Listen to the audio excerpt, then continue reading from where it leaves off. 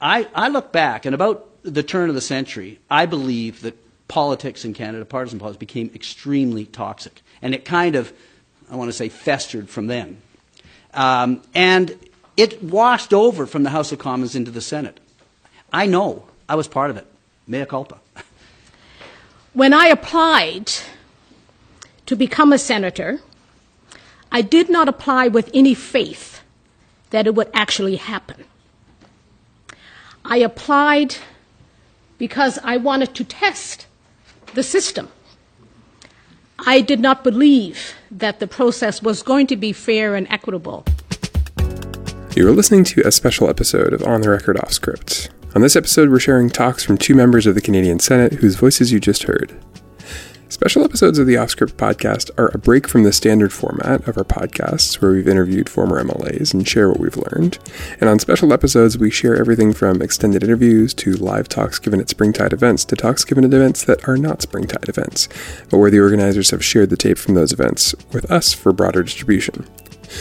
While we don't stick to the tape from the interviews with former MLAs for the special episodes of the podcast, we do try to stick to the spirit of the podcast. Content that is educational, thought-provoking, with speakers who don't sound like they're reading words somebody else wrote. The talks we'll share today are an excerpt from a larger event called Independent or Partisan? The Future of the Canadian Senate, held by the McEachern Institute for Public Policy and Governance at Dalhousie, as part of their Policy Matters speaker series. As with last week's episode, you can find a link to the full discussion on the McEachern Institute's YouTube page, and there's a link to that in the show notes, or you can just visit springtide.ngo/SE30, since this is special episode 30. Thank you to the McEachern Institute for sharing the audio from this event with us, and you can find out more about other events in their speaker series by following the links in the show notes as well. This week we're sharing a special episode instead of a standard episode because I had to do some last-minute traveling that took me away from my usual routine, but we are committed to sharing new content with you each and every Wednesday. So, in this week's episode, you'll hear three speakers. Two of them are senators. You'll hear Senators Grant Mitchell from Alberta and Wanda Thomas Bernard from Nova Scotia. They both get a full introduction from the first voice you'll hear, who is Laurie Turnbull. Laurie Turnbull is an associate professor of political science at Dalhousie University, and she moderated the event. So, our common purpose here today is to take a critical look at the Senate of Canada in both its past, present, and prospective forms, in order to understand more fully the role of the Senate in Canada, what it does, what we think it should do, and what it might look like in the future. We should look at the implications, both intended and unintended, of the reforms that have been brought so far and the ones that are on the table. The new approach to appointments is just one example of how the Senate has changed in recent years, and already we can see some implications of this change. So, for instance, we can all apply to be senators now. The thing about changing any aspect of an institution is that the other parts have to recalibrate in order to adjust to the new realities, and this can take some time.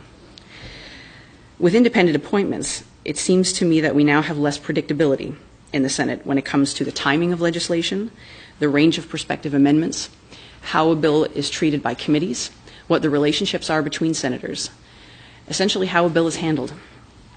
This isn't bad. They aren't bad things. But the rest of the system needs to adjust to new changes that are being brought to the Senate, including, for instance, the public service. So I think it's safe to say now that the policy process is different now, with the senators taking a different sort of view and how they're organizing themselves differently. The policy process is different. It doesn't stop when it used to. So from the perspective of the public service, when we're drafting legislation, when we're advising ministers, when we're memoranda to cabinet, when we're going through that process, the Senate is now an unknown variable in many ways, in the sense that you really don't know. Timing-wise, you can't make any assumptions. You don't know how the thing is going to go through committee.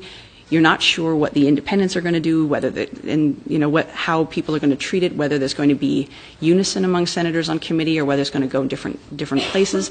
Will any amendment that comes from the Senate change the intent of the bill? And what kind of tension does that create for the government when it's moving through its it's trying to move through its agenda? It's campaigning on a clear agenda, but saying the whole time, I'm not sure how this is going to work through the Senate. And so we all kind of have to adjust, and it's very exciting. And the Senate is a hot spot in a place, now that not that it ever wasn't, but in a different kind of way now. And so I'm really looking forward to the comments of our 4 panelists this morning and from you as well, so that we can all build a clearer picture. So, enough from me. I will introduce each panelist separately and invite each to give 10 or 11 minutes of comment. I will be rude in cutting you off so that we make sure that everybody gets their time, and then the audience has an opportunity to to ask you questions. So we're going to start with Senator Mitchell. Senator Grant Mitchell from Alberta was appointed to the Senate in 2005. He has had careers in the public service, business, and politics in Alberta, and was called to the Senate in 2005.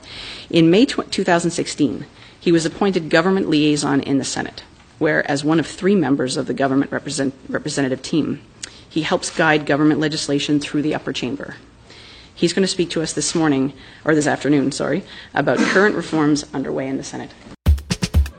So several years ago, somebody made a striking observation to me, and that was that the parliamentary system of government is the most successful system of government on the face of the earth. It has lasted hundreds of years, longer than any other form of government existing today.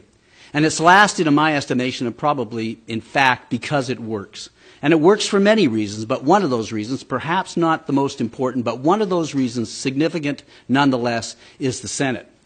Canada, in fact, wouldn't exist but for the creation of the Senate, which was established to alleviate the fears of minorities and of smaller provinces like Nova Scotia. Thank you very much for pushing this issue, to alleviate their fears that they would be overwhelmed in a larger Canada.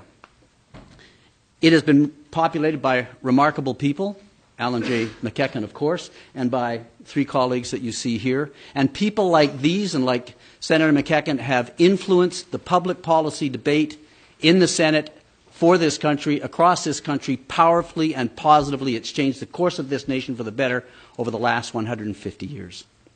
And so at this point, I often say to people, no matter what you've heard about the Senate, no matter what you think you know about the Senate, if the Prime Minister ever calls, say yes.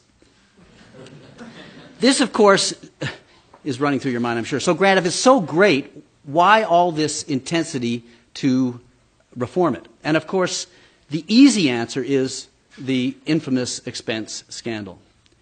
I'm not going to diminish that, but I don't believe that actually explains the whole issue whatsoever. I'll give you an anecdote. In the midst of all of this toing and froing that was going on, I go to a reception in Alberta, and this aggressive person comes up to me and rudely says, "You're a senator? You're like all those other senators. All those senators are the same, just like those bad senators and their bad behavior that we're reading about in the press." I said, "Wow, thanks for the input. Could I ask you a few questions? So what do you do?" "Well, I'm a doctor." "Oh, I see. So are there any bad doctors?" "Yeah." "So are you one of them?" "No." It's like that in the Senate. I don't believe that reasonable Canadians will define this remarkable, wonderful institution on the basis of the behavior, the bad behavior of a handful of its members. And even if it were the case that this was all about an expensive scandal, presumably you could fix it simply by changing rules, which the Senate has done and done extremely well. But would anybody actually believe that that's enough? I don't think so. I think the problem that confronted the Senate, or the Senate was confronting, was much broader and much more profound. And it was all but, and maybe and hopefully not, an existential crisis of credibility. And it came from an accumulation. I look back, and about the turn of the century, I believe that politics in Canada, partisan politics, became extremely toxic. And it kind of, I want to say, festered from then. And it washed over from the House of Commons into the Senate. I know. I was part of it. Mea culpa. But I began to hear, sort of in lockstep with that development, more and more concern from my specific constituents, Albertans, Canadians more generally. They hated politics. They hated political parties. And they sure weren't very impressed by the Senate. I get partisan politics. I was elected 4 times as a Liberal in Alberta. Believe me, I get partisan politics. But the thing about an elected body versus an unelected body is that with an elected body, if you don't like partisanship, you can change the partisans. You can't do that with an appointed Senate. So about this time, in the midst of all of this, Mr. Trudeau made a profound, I think, decision to remove us senators, it hurt, from his national caucus. We sat with the elected representatives. And at the time, if you'd asked me, 5 minutes before I would have said that's a bad idea. The moment it happened, I felt relief, and it's been a revelation. I don't think that my values or my positions or what I've done in politics has been compromised by virtue of the fact that I sat in a number of political caucuses, liberal caucuses, over the years. But what began to dawn on me as I saw in retrospect where I'd been in the Senate was that my psychology was this. Every time I was about to do something or say something, I was calculating what the impact of that action or that statement would be on the electoral fortunes of the other side. So if I said carbon tax, and believe me, I believe in a carbon tax, even though I'm from Alberta, I would have to consider that Mr. Trudeau would likely be subjected to one of two criticisms. He'd either be criticized for being a weak leader of a now clearly divided caucus which he couldn't control, or he'd be criticized for supporting a carbon tax, or, as these things go, he'd be, of course, criticized for both. But even again, if this were not the case, if I weren't compromised, if my thinking was pure and I was absolutely independent, it dawned on me very powerfully that I simply couldn't convince anybody any longer that sitting in a national Liberal caucus with very powerful, very smart, very good, persuasive people, many of whom were very good friends of mine, I couldn't sustain the argument that somehow I was able to retain a nonpartisan objectivity and independence. Then the Supreme Court ruled, and it reinforced this whole idea that the Senate has to be complementary. It has to be different than the House of Commons. And if the one thing you can do to make the Senate different from the House of Commons, which is elementally partisan, is change the partisanship in the House, in the Senate. And as luck would have it, while you can't do other sweeping changes like abolishing the Senate or electing the Senate very easily, if at all, because of constitutional constraints, you actually can change the partisanship in the Senate. I'm just going to step back one moment, and I'm going to say that this is not to say that any of my colleagues who have decided to remain in label themselves as Liberals or Conservatives, and organize themselves as Liberal or Conservatives, don't have a right to do that. They absolutely have a right to do that, and nobody has a right to tell them not to do that. But I do think that if we're to be responsive to the public, and certainly to my constituents in Saskatchewan, there is an implicit question that needs to be answered. If senators are going to label themselves with a particular partisan party label, how is it that they can also retain or acquire independence from the other side? And there are two things that can be done to do that. One is you leave the National Caucus that you sit in along, that you sit in along with elected members of Parliament, and you ensure that your Senate caucus isn't whipped. And I want to say very clearly that the Liberal Senate caucus, under Jim Cowan, his leadership, great leadership, and since has conformed to both of those things. They are, in fact, I think, independent. So what else has been done to change the Senate? First of all, because the Prime Minister doesn't have an affiliated caucus in the Senate to manage his legislation, he's appointed 3 representatives rather than appointing the leadership of a caucus he doesn't have.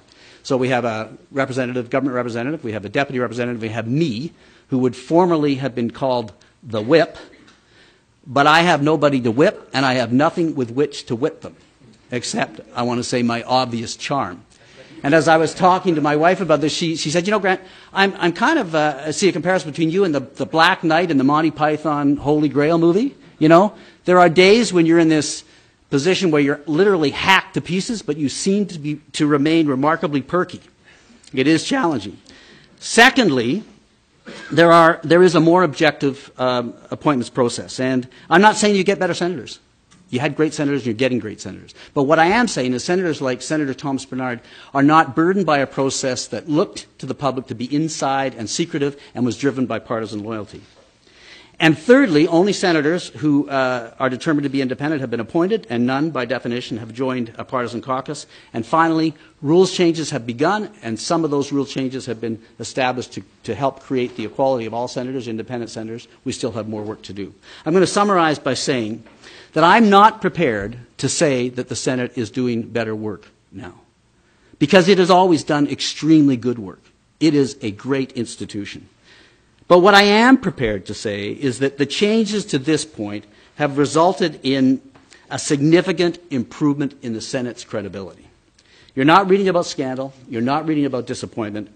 You are reading about excellent work by senators on your behalf. There's still a way to go, and in particular, I think we have to make sure that this is irreversible. And there's a couple of things that could occur to help that. One would be, and again, my apologies to Thomas, who's an excellent senator doing great work, but I believe that you've got to get senators out of elected caucuses. Once that occurs, that departure is far, far too difficult. It's insurmountable to go back. And secondly, all parliamentarians, and I think they're beginning to see this, need to feel the pressure, the public pressure that the public is really starting to like this newly configured Senate. The key is that if the Senate is to be effective, it has to be credible. I think we've gone a long way to getting there again. We have a way to go, but it's a wonderful, remarkable, exciting journey. Thanks very much.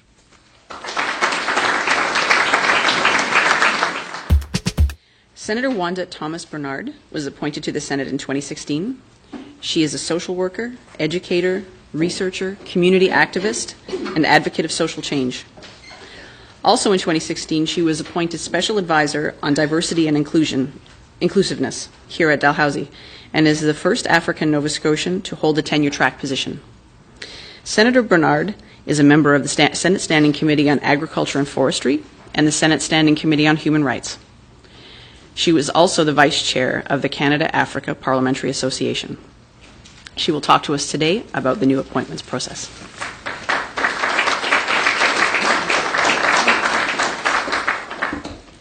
Thank you, Dr. Turnbull.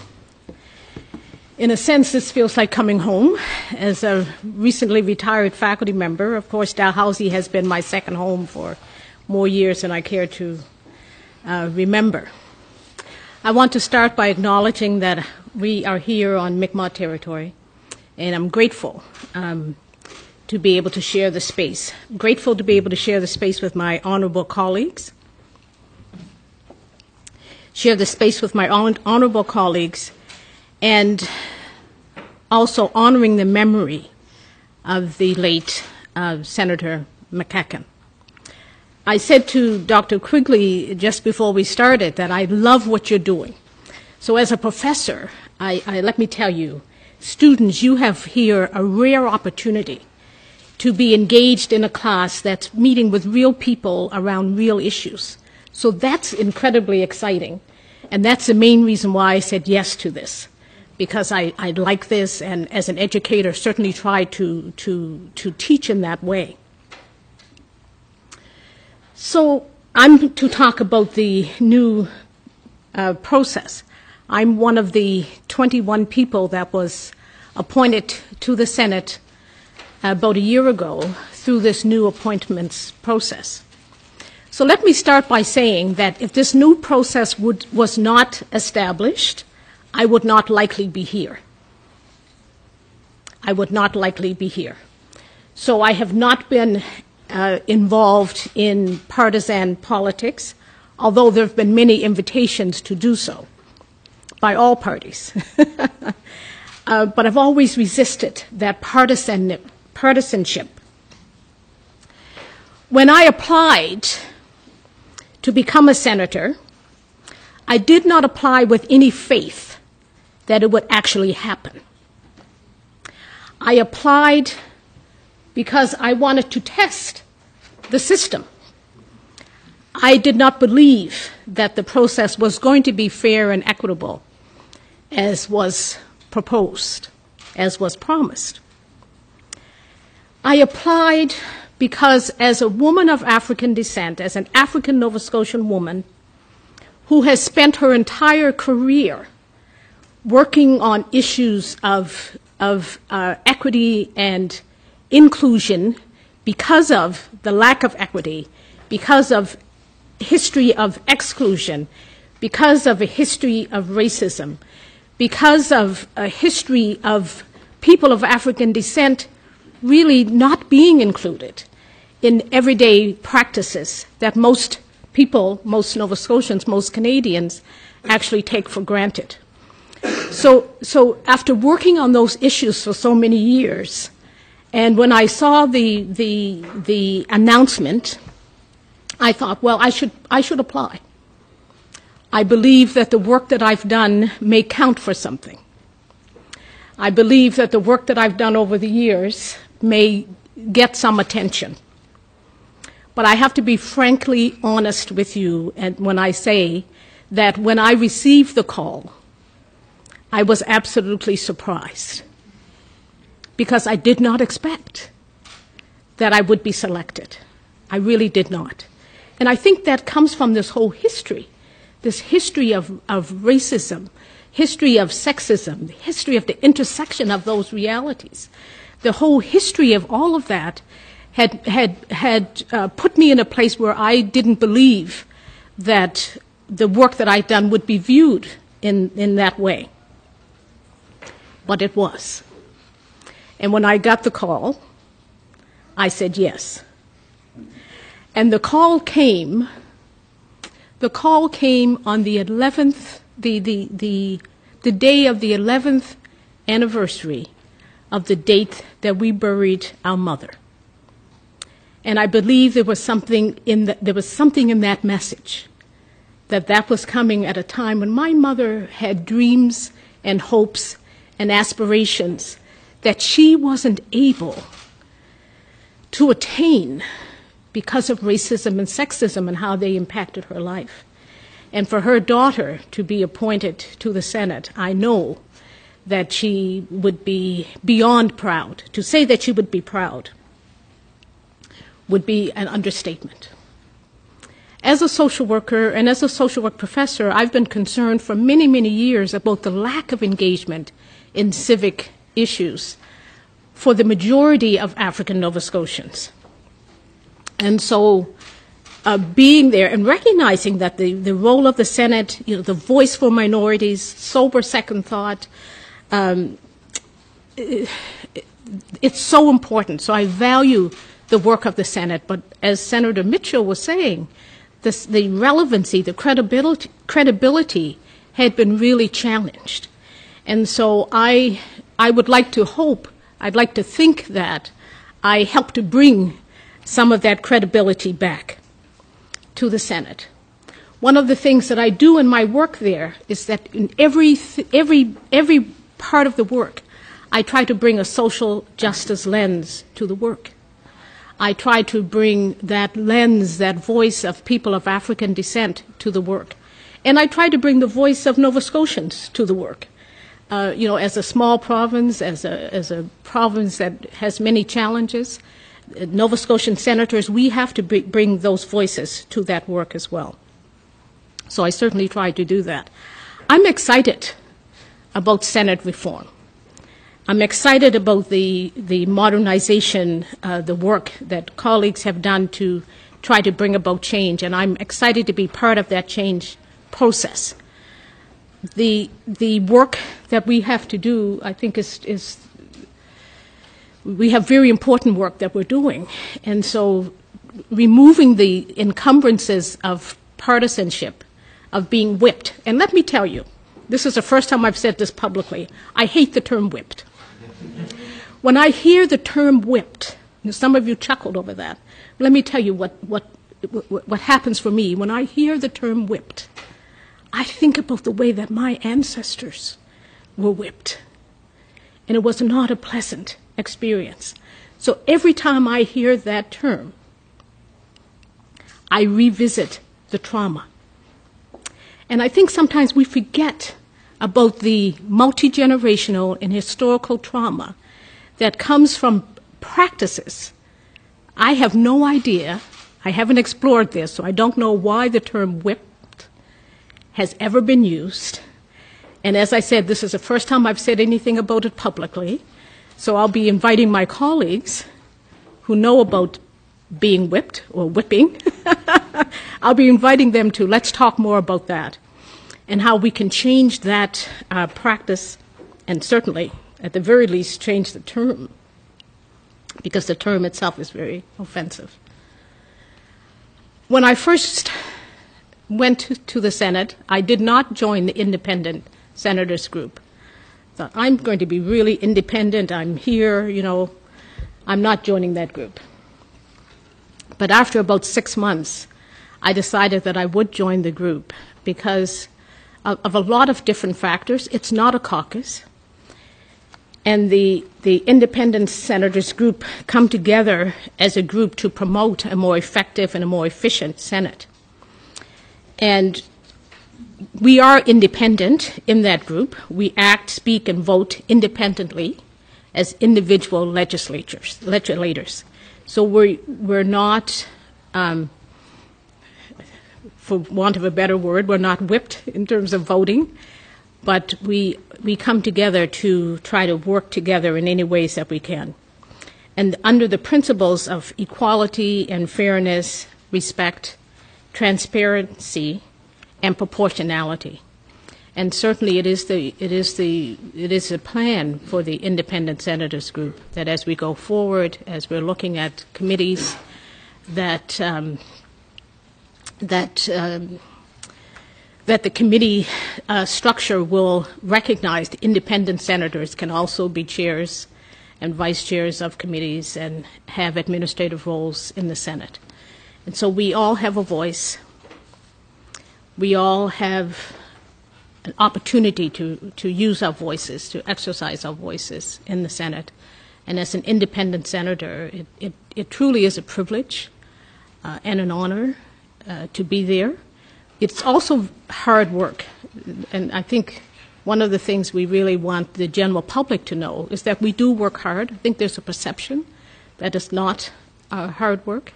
Just like professors, it's profession, there's a perception that it's not hard work, but clearly it is, and it's important for people to know that. And I had set my timer, and that's it.